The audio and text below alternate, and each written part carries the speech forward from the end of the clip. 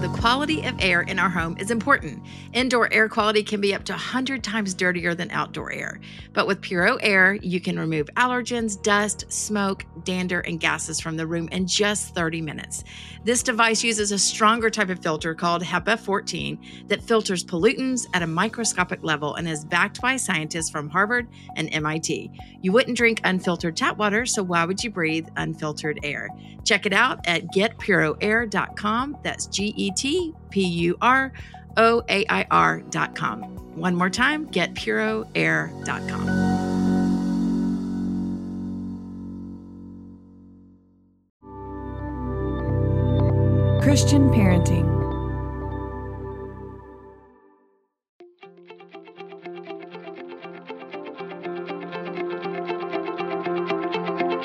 This is Cynthia Yanoff, and you're listening to Pardon the Mess. Each week we have honest discussions about the ups and downs of parenting and the lessons God is teaching us along the way. It's real, it's fun, and it's biblical. Life is messy. Don't walk the parenting road alone. Before we get started, I want to tell you about two quick things. If you have not checked out the book I've been talking about, Starved by Amy Seifert, it's a great time to do that. If you're anything like me, you're finding yourself consuming and filling up and taking in things that are still leaving your soul starved at the end of the day. And I just think we're distracted and empty. And so sometimes we just need to be reminded that in the midst of our rushed and overflowing and low on fulfillment moments in life, we don't have to live that way. We're not imposters. We don't have to be malnourished. We can become free of shame and disappointment and anxiety. And so Amy Seifert is a really popular YouVersion Bible teacher. She has a new book out called Starved. And she talks about why we need a spiritual diet change in order to start fulfilling our lives in the way the Lord would have us to do that. Wouldn't it be amazing if her book did as well as all the diet books, the diet plans that are out there? We hear all the time of ways to change our diet to meet goals, but we need to consider our spiritual diet. And so I would just encourage you to check this out. It's called Starved, and it's available wherever books are sold, or you can go to amyseifert.com. And then if you haven't taken a minute to sign up for the Christian Parenting digital event, it's called Every Parent Wants to Know. This is their 5th annual Perfectly Imperfect digital event. And we all know, you guys, that's why you're here. That's why we're all here. Parenting is the greatest role in the world. It's also the hardest. It's rewarding, challenging, heartwarming, and exhausting. And that's like in the first hour of every day, right? It can be confusing. And so they're bringing in some really great friends and experts who share insight and experience and wisdom for the questions that we're all asking. And so join them. It's April 14th. Every Parent Wants to Know, and there will be a host of speakers that will talk about faith in your home and grandparenting and some of the tough topics that we're all facing as parents. And so each ticket's $49, and you can have access to all that content through the end of the year.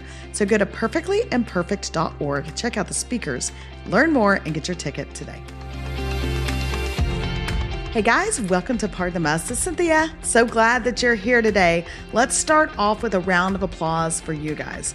I wish I knew how to do that. If I knew how to put in a round of applause, I would do that, by the way. Maybe my editor will. But you get a round of applause because I ask you guys pretty frequently to leave reviews on iTunes, and you did it. You did it. Some of you did, and I just want to thank you. I'm going to read you a couple. One of them that was posted said, I always feel like I'm in the room chatting when I listen.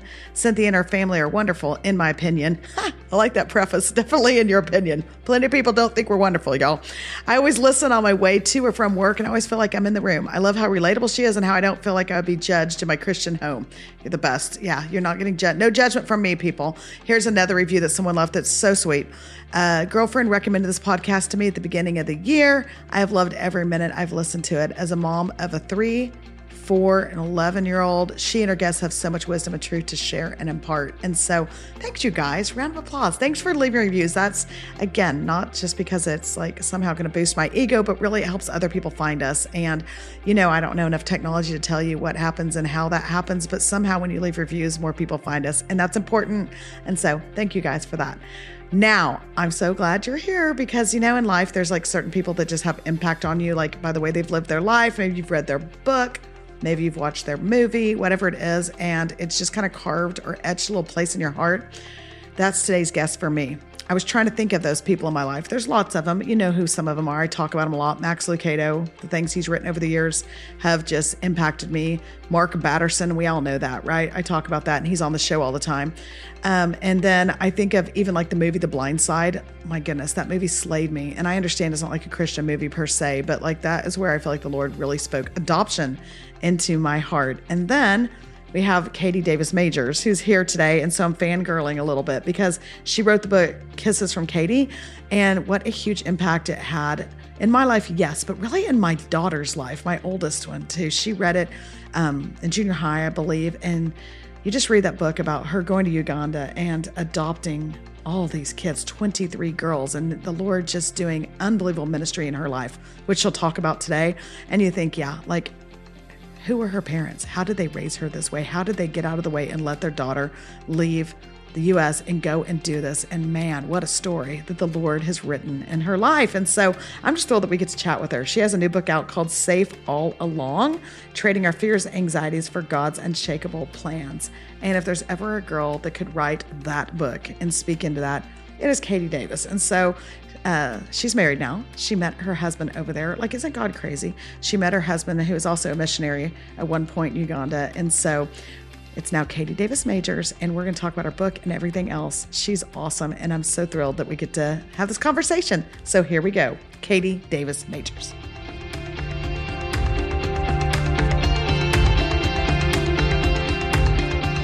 Hey, Katie, welcome to Pardon the Mess. How are you? Thanks. I'm great. How are you doing?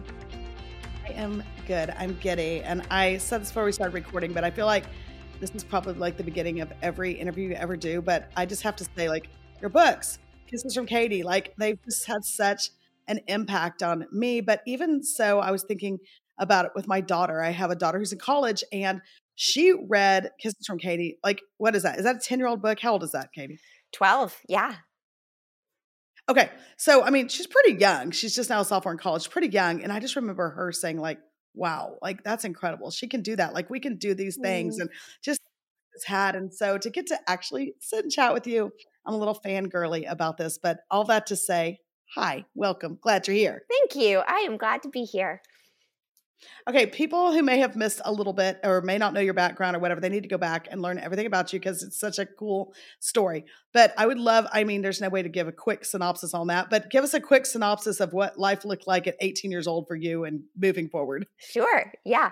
I've gotten pretty good at condensing it, even though it is a long story. But long story short, my mom and I had gone on a short-term mission trip to Uganda for 3 weeks during my senior year in high school. And during that 3 weeks, I met a Ugandan family who was running an orphanage in Uganda, and they asked me if I would come back and volunteer with them for a year. And so I decided to take a gap year from between high school and college and go over and serve for a year in Uganda.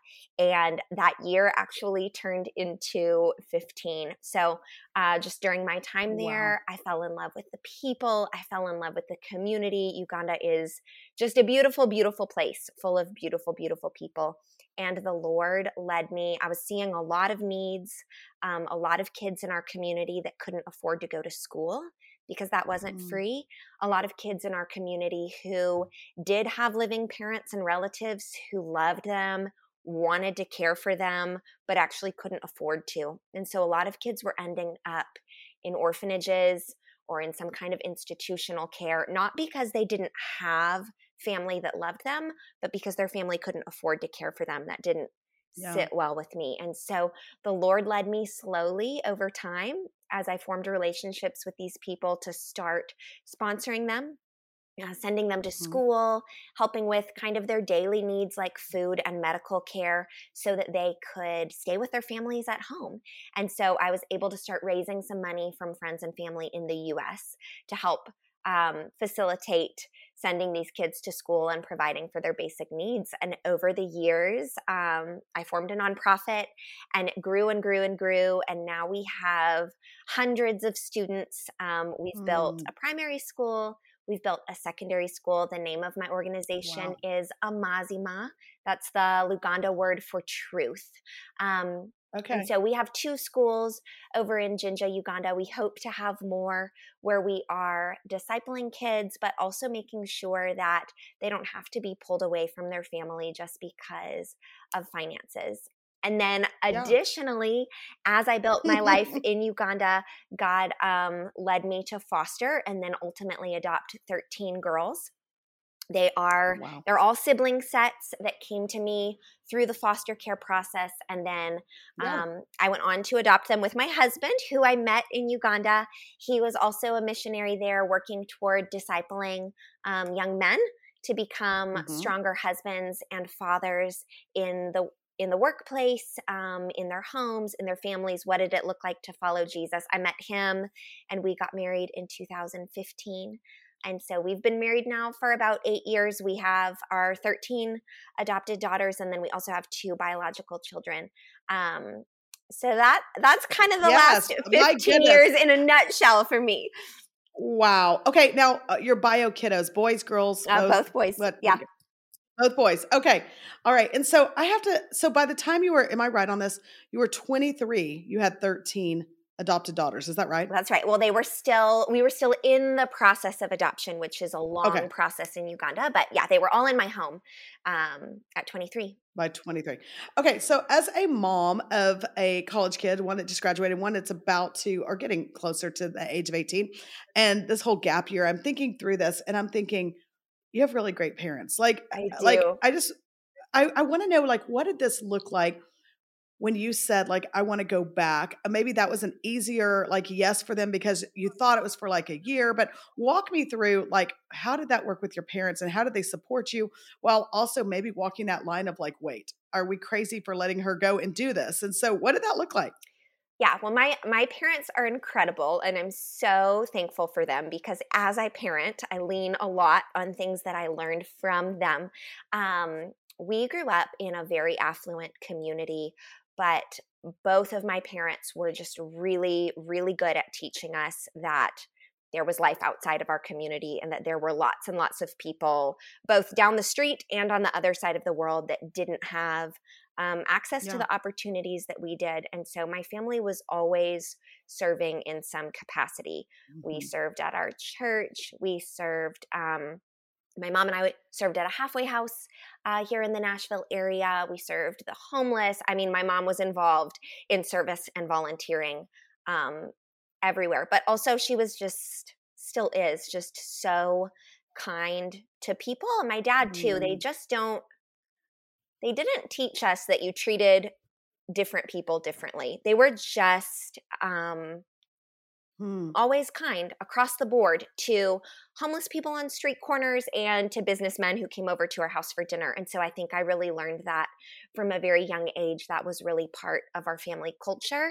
And so I don't think it was shocking to them when my heart was drawn towards service. I think they saw that coming. And so while it was really difficult for them, for me to make the choice to go live on the other side of the world, I don't think it was surprising because they had raised me to have that kind of heart. And I think their fear in it came from, was I throwing something away, right? I had opportunities. I could have gone to really pretty prestigious colleges because I had the grades and I had the financial ability. And so I think they worried, was I missing out on opportunity for my life? But at the same time, they were very supportive because they knew this is who they had raised me to be. And they didn't let me go alone. So like I said, on that first trip, my mom came with me for 3 weeks. And then when I moved back for a year, my dad came with me because he was going, okay, there's no way that you're going to live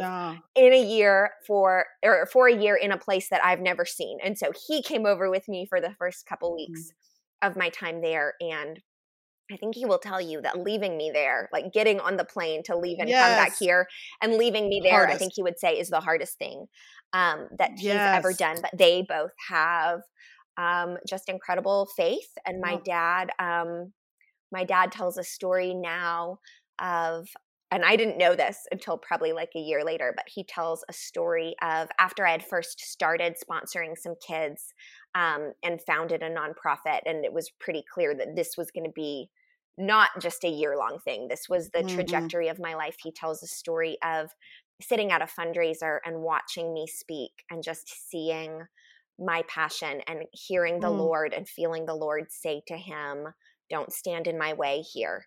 And so, he just tells that story with tears, and it just moves me as well. But I think now, as a parent of adult children, because many of my kids were a bit older when I adopted them, and they are now also in college or out of college and working. And there's a really clear, we wrestle with that as parents of, gosh. I want to love you. I want to protect you. I want to lead and guide you. And ultimately, I want to trust God, and I don't want to get in your way, and I don't want to get in God's way of what he has for you. So I have definitely been in the middle of a season of learning that as my kids have grown up. Yeah. Yeah. I teared up when you were saying that, this whole idea of just the Lord saying don't get in my way here. Because we want so desperately the best for our kids. And I think about this with my own kids, but we also have this in our mind, the trajectory of what it's going to look like. And yeah, if I'm thinking of you and you have the right grades, the right financial means to go to and I'm air quoting, right schools and for the promising future, and to be brave enough as parents to step back and say, listen, the Lord has called her to something else. They didn't know the full picture. That probably would have scared him to death had they had known, but the Lord gave him just enough of a glimpse. I'm going for a year, and then I guess the other thing I would just want you to weigh in on for us is just the Lord laid it on your heart. He told you what he wanted you to do. He didn't tell your parents to tell you what to do. And that's something I always tell, even when my daughter was looking for colleges, I'm like, listen, he's going to tell you, probably not me. So was there something in there? Was there a time, can you think of some significant moment when you knew I'm supposed to go here and do this for the next year? Or did just kind of the Lord kept unveiling it as you were going? What'd that look like hearing from him? Yeah. I mean, I think it was the second. I think he just kind of slowly unveiled it. And even I think I would have been terrified if on the front end he had revealed to me, you're actually going to spend your whole life here and get married and have your babies in this place. I would have been like, whoa. Ooh, yeah. So I think, during my second semester in my senior year of high school, after I'd come back from the first trip, it just kept coming up. It kept coming up, kept coming up. I knew I had the choice. I mean, I'd already been offered, you can come spend a year here, but I was still applying to colleges, wasn't quite sure. And it just, I don't know, he kept laying it on my heart in a way that I was able to say yes to the year.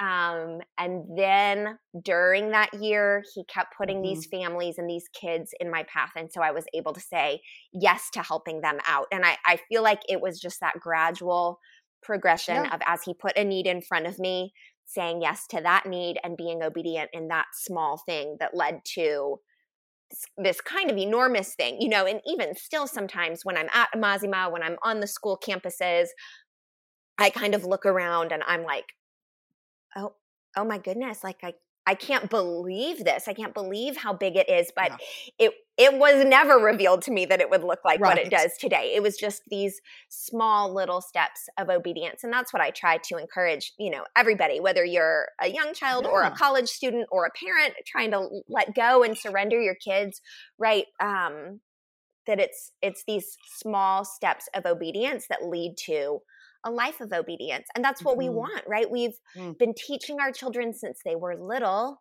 to seek the Lord and to follow him. We've been teaching our children since they were little to love and serve and be obedient. And so, but also we don't want our kids to suffer. And so I think that's the hard wrestle for me is what I really want is to always protect my kids from any kind of hardship or suffering.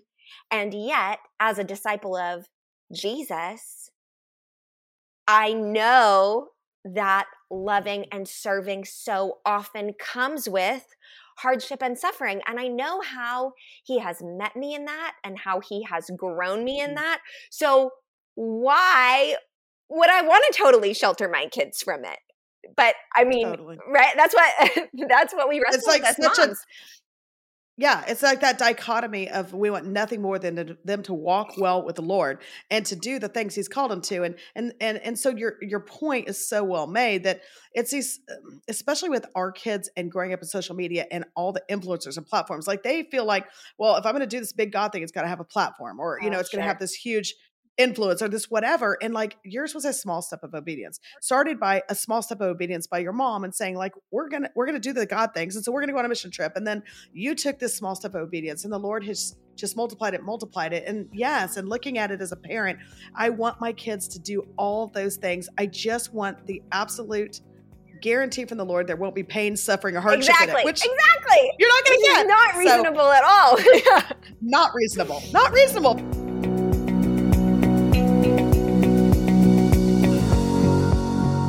All right, jumping in here for just a minute. Is anybody thinking about summer yet?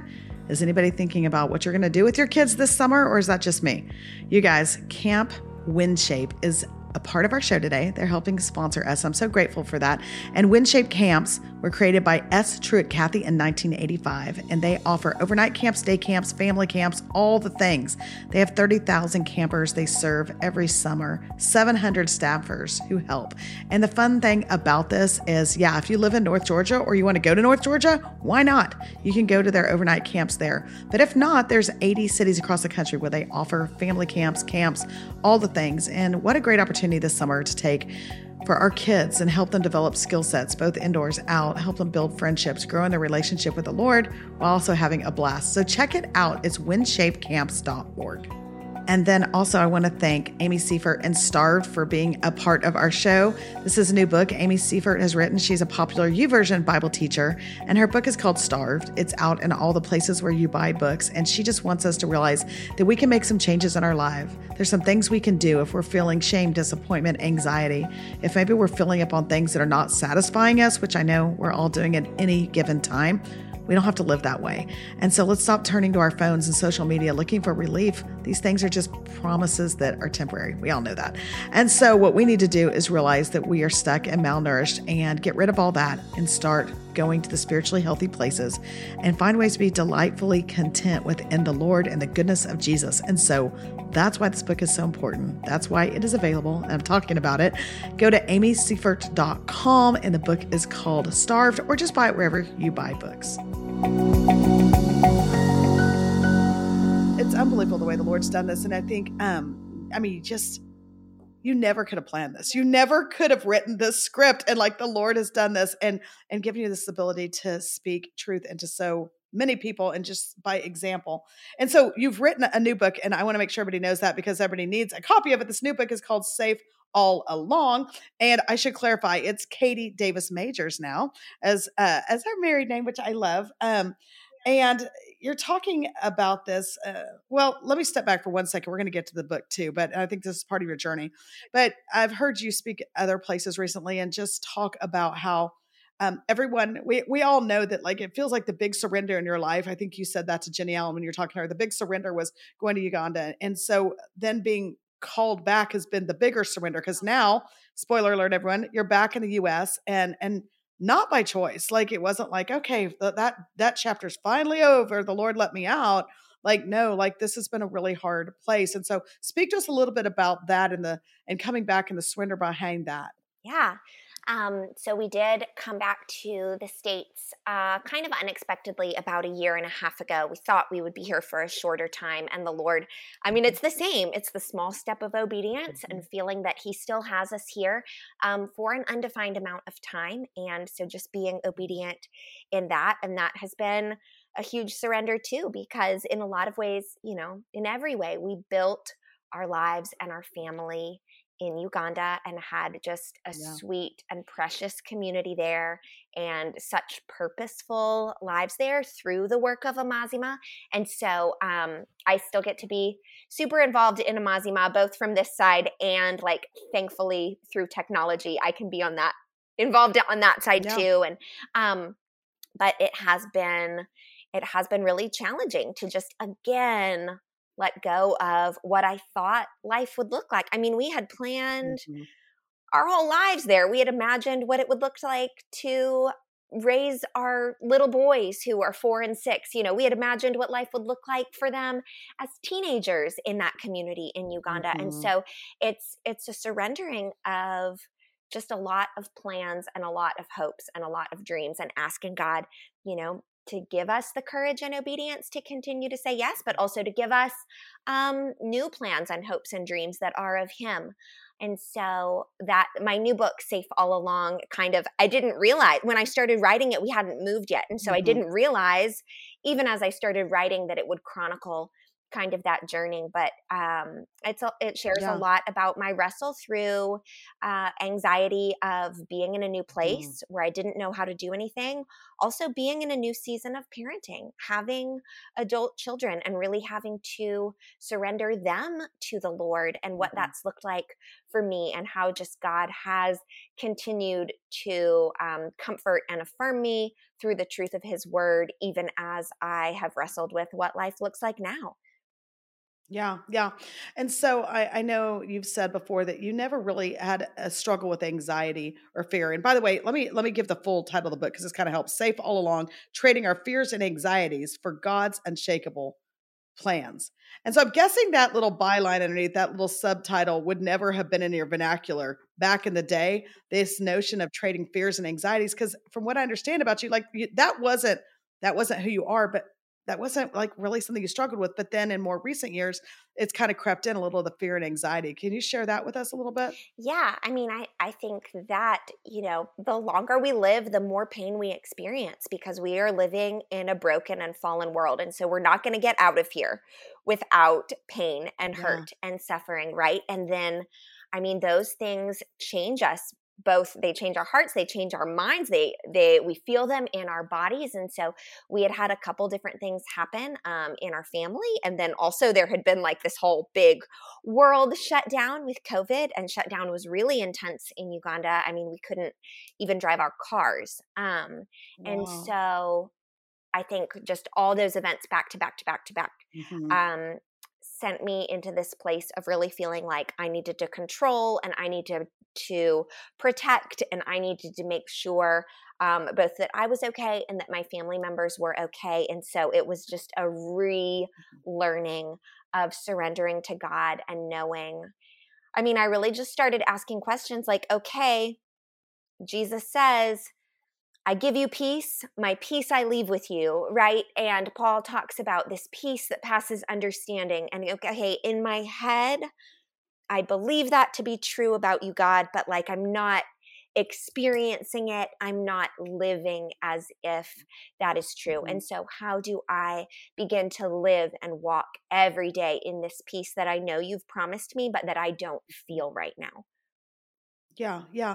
And so what does that look like if and again, I'm not trying to ask you anything you don't want to share, but what practically speaking, I think that's something that we all deal with constantly. It's this whole notion of I have this head knowledge of knowing I do not need to fear, do not be dismayed. I'm your Lord, your God. Like all these verses, we all know of God's goodness. He's for us, he's with us. Like, but then how do we bridge that gap into I'm super anxious, like I'm struggling. I've seen the realities of what's here.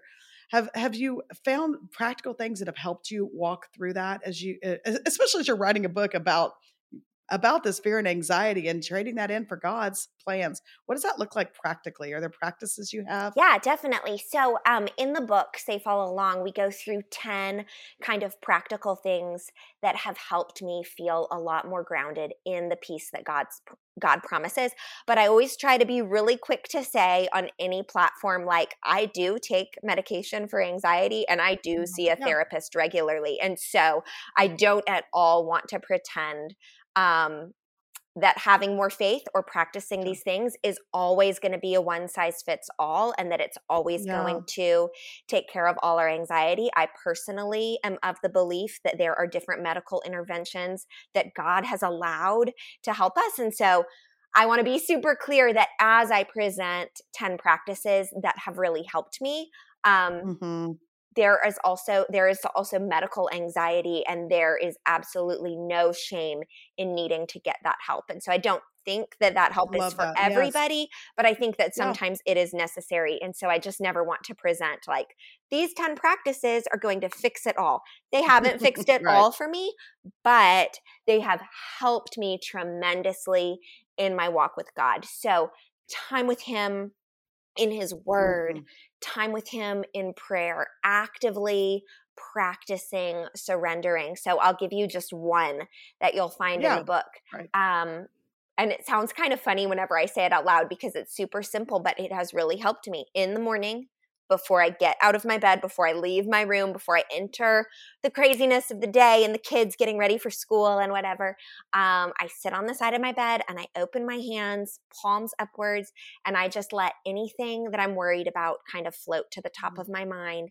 And then I imagine giving it to Jesus. And sometimes I only have to do that one time. You know, sometimes it's a child or a situation with a certain child or a conversation I need to have at work or whatever it is that floats up that I'm feeling anxious and worried about. I imagine giving it to Jesus. And sometimes I do that once. Sometimes I have to give that same thing to Jesus 5 or 10 times, right? And I just say out loud, Lord, I trust you with fill in the blank, whatever it is. And I just say it until it feels true and it's not swirling around in there anymore. And sometimes I can do that a couple times at the beginning of the day and it's true.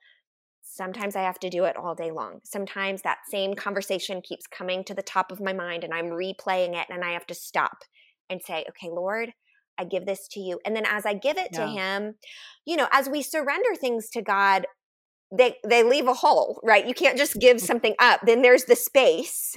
And so what do we fill? We have to fill the space with something or else I pick up that same thing.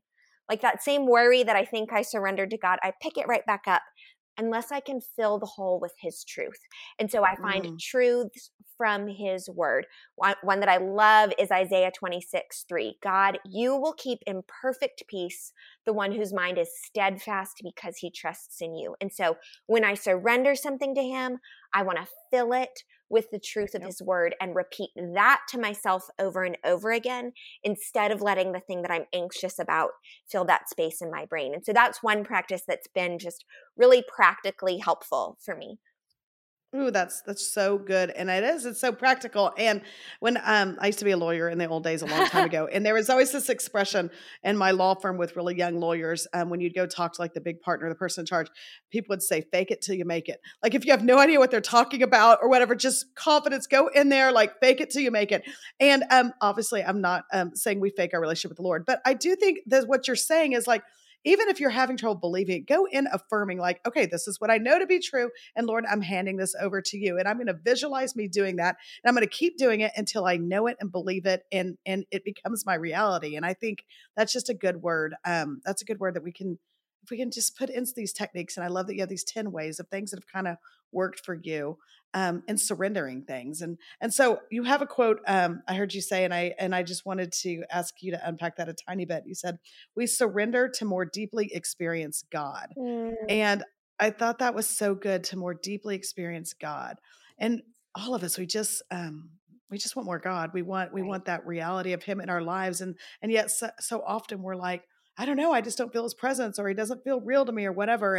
And I think there's just that tangible play that you're talking about, like surrender. And in that surrender is when you experience God. And so just talk to us a little bit about that, what that's meant to you.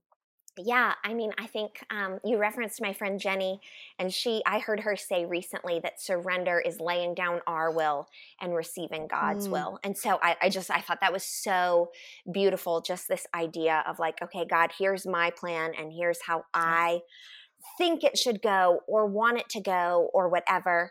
But I lay that down and I give that to you and I receive that whatever you give me, even if it doesn't look the way I think would be best, whatever you give me is going to be what is ultimately best for me. And so, just kind of, I feel like sometimes we're holding on so tightly to our plans and our dreams and the things that we think we want to be true, or even when it comes to our children, to the things that we want to be true of their lives and the path that we want them to be on. And we can hold so tightly to that.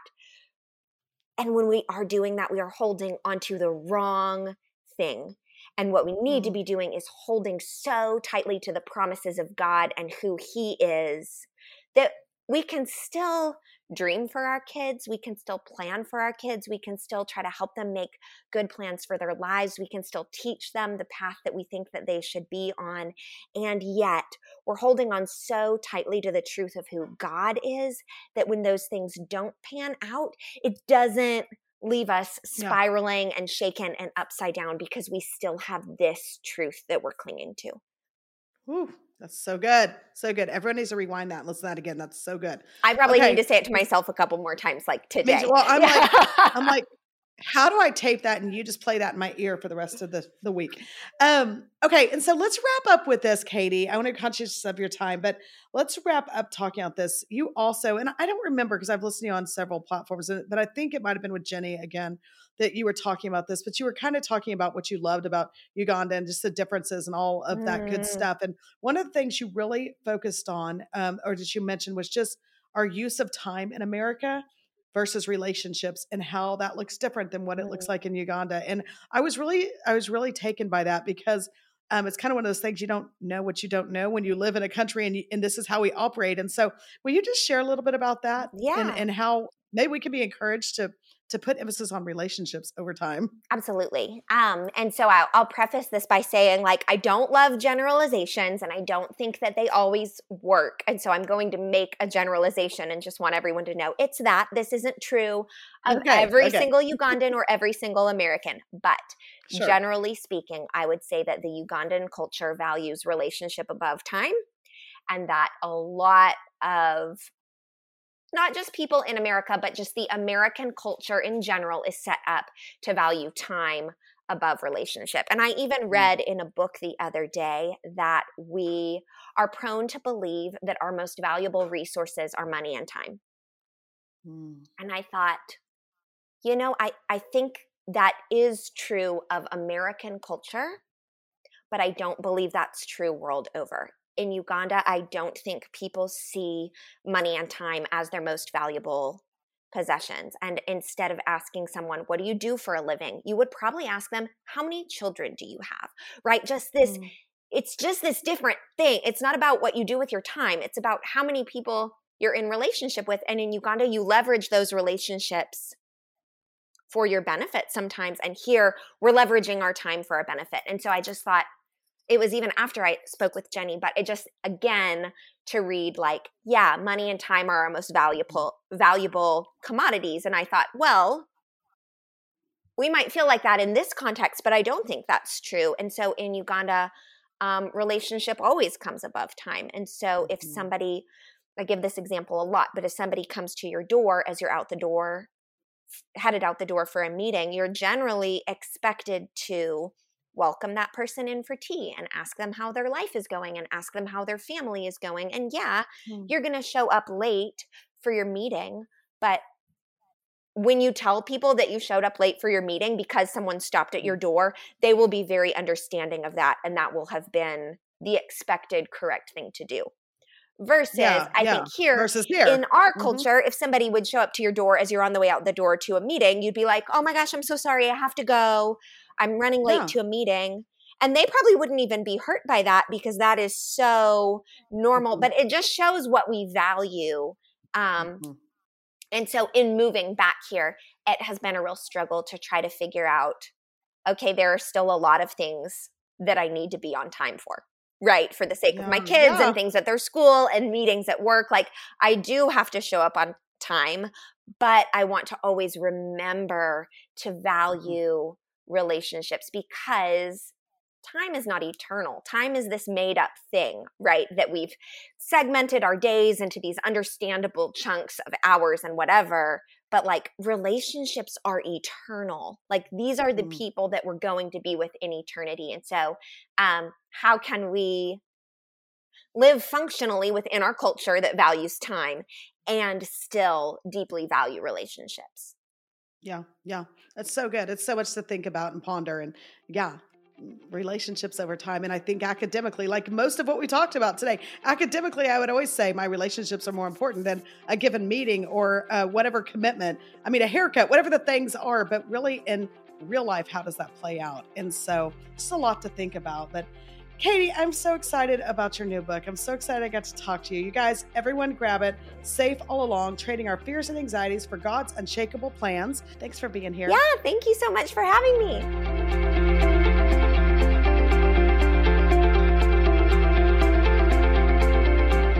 All right. Oh my goodness. Don't you love her? And there's two takeaways. I mean, there's so many takeaways, but here's two that I'm just going to leave you with. I love how she says in Uganda that they prioritize relationship over time. And I think that's something that really I'm convicted about. Relationship over time. And I want my kids to value that as well.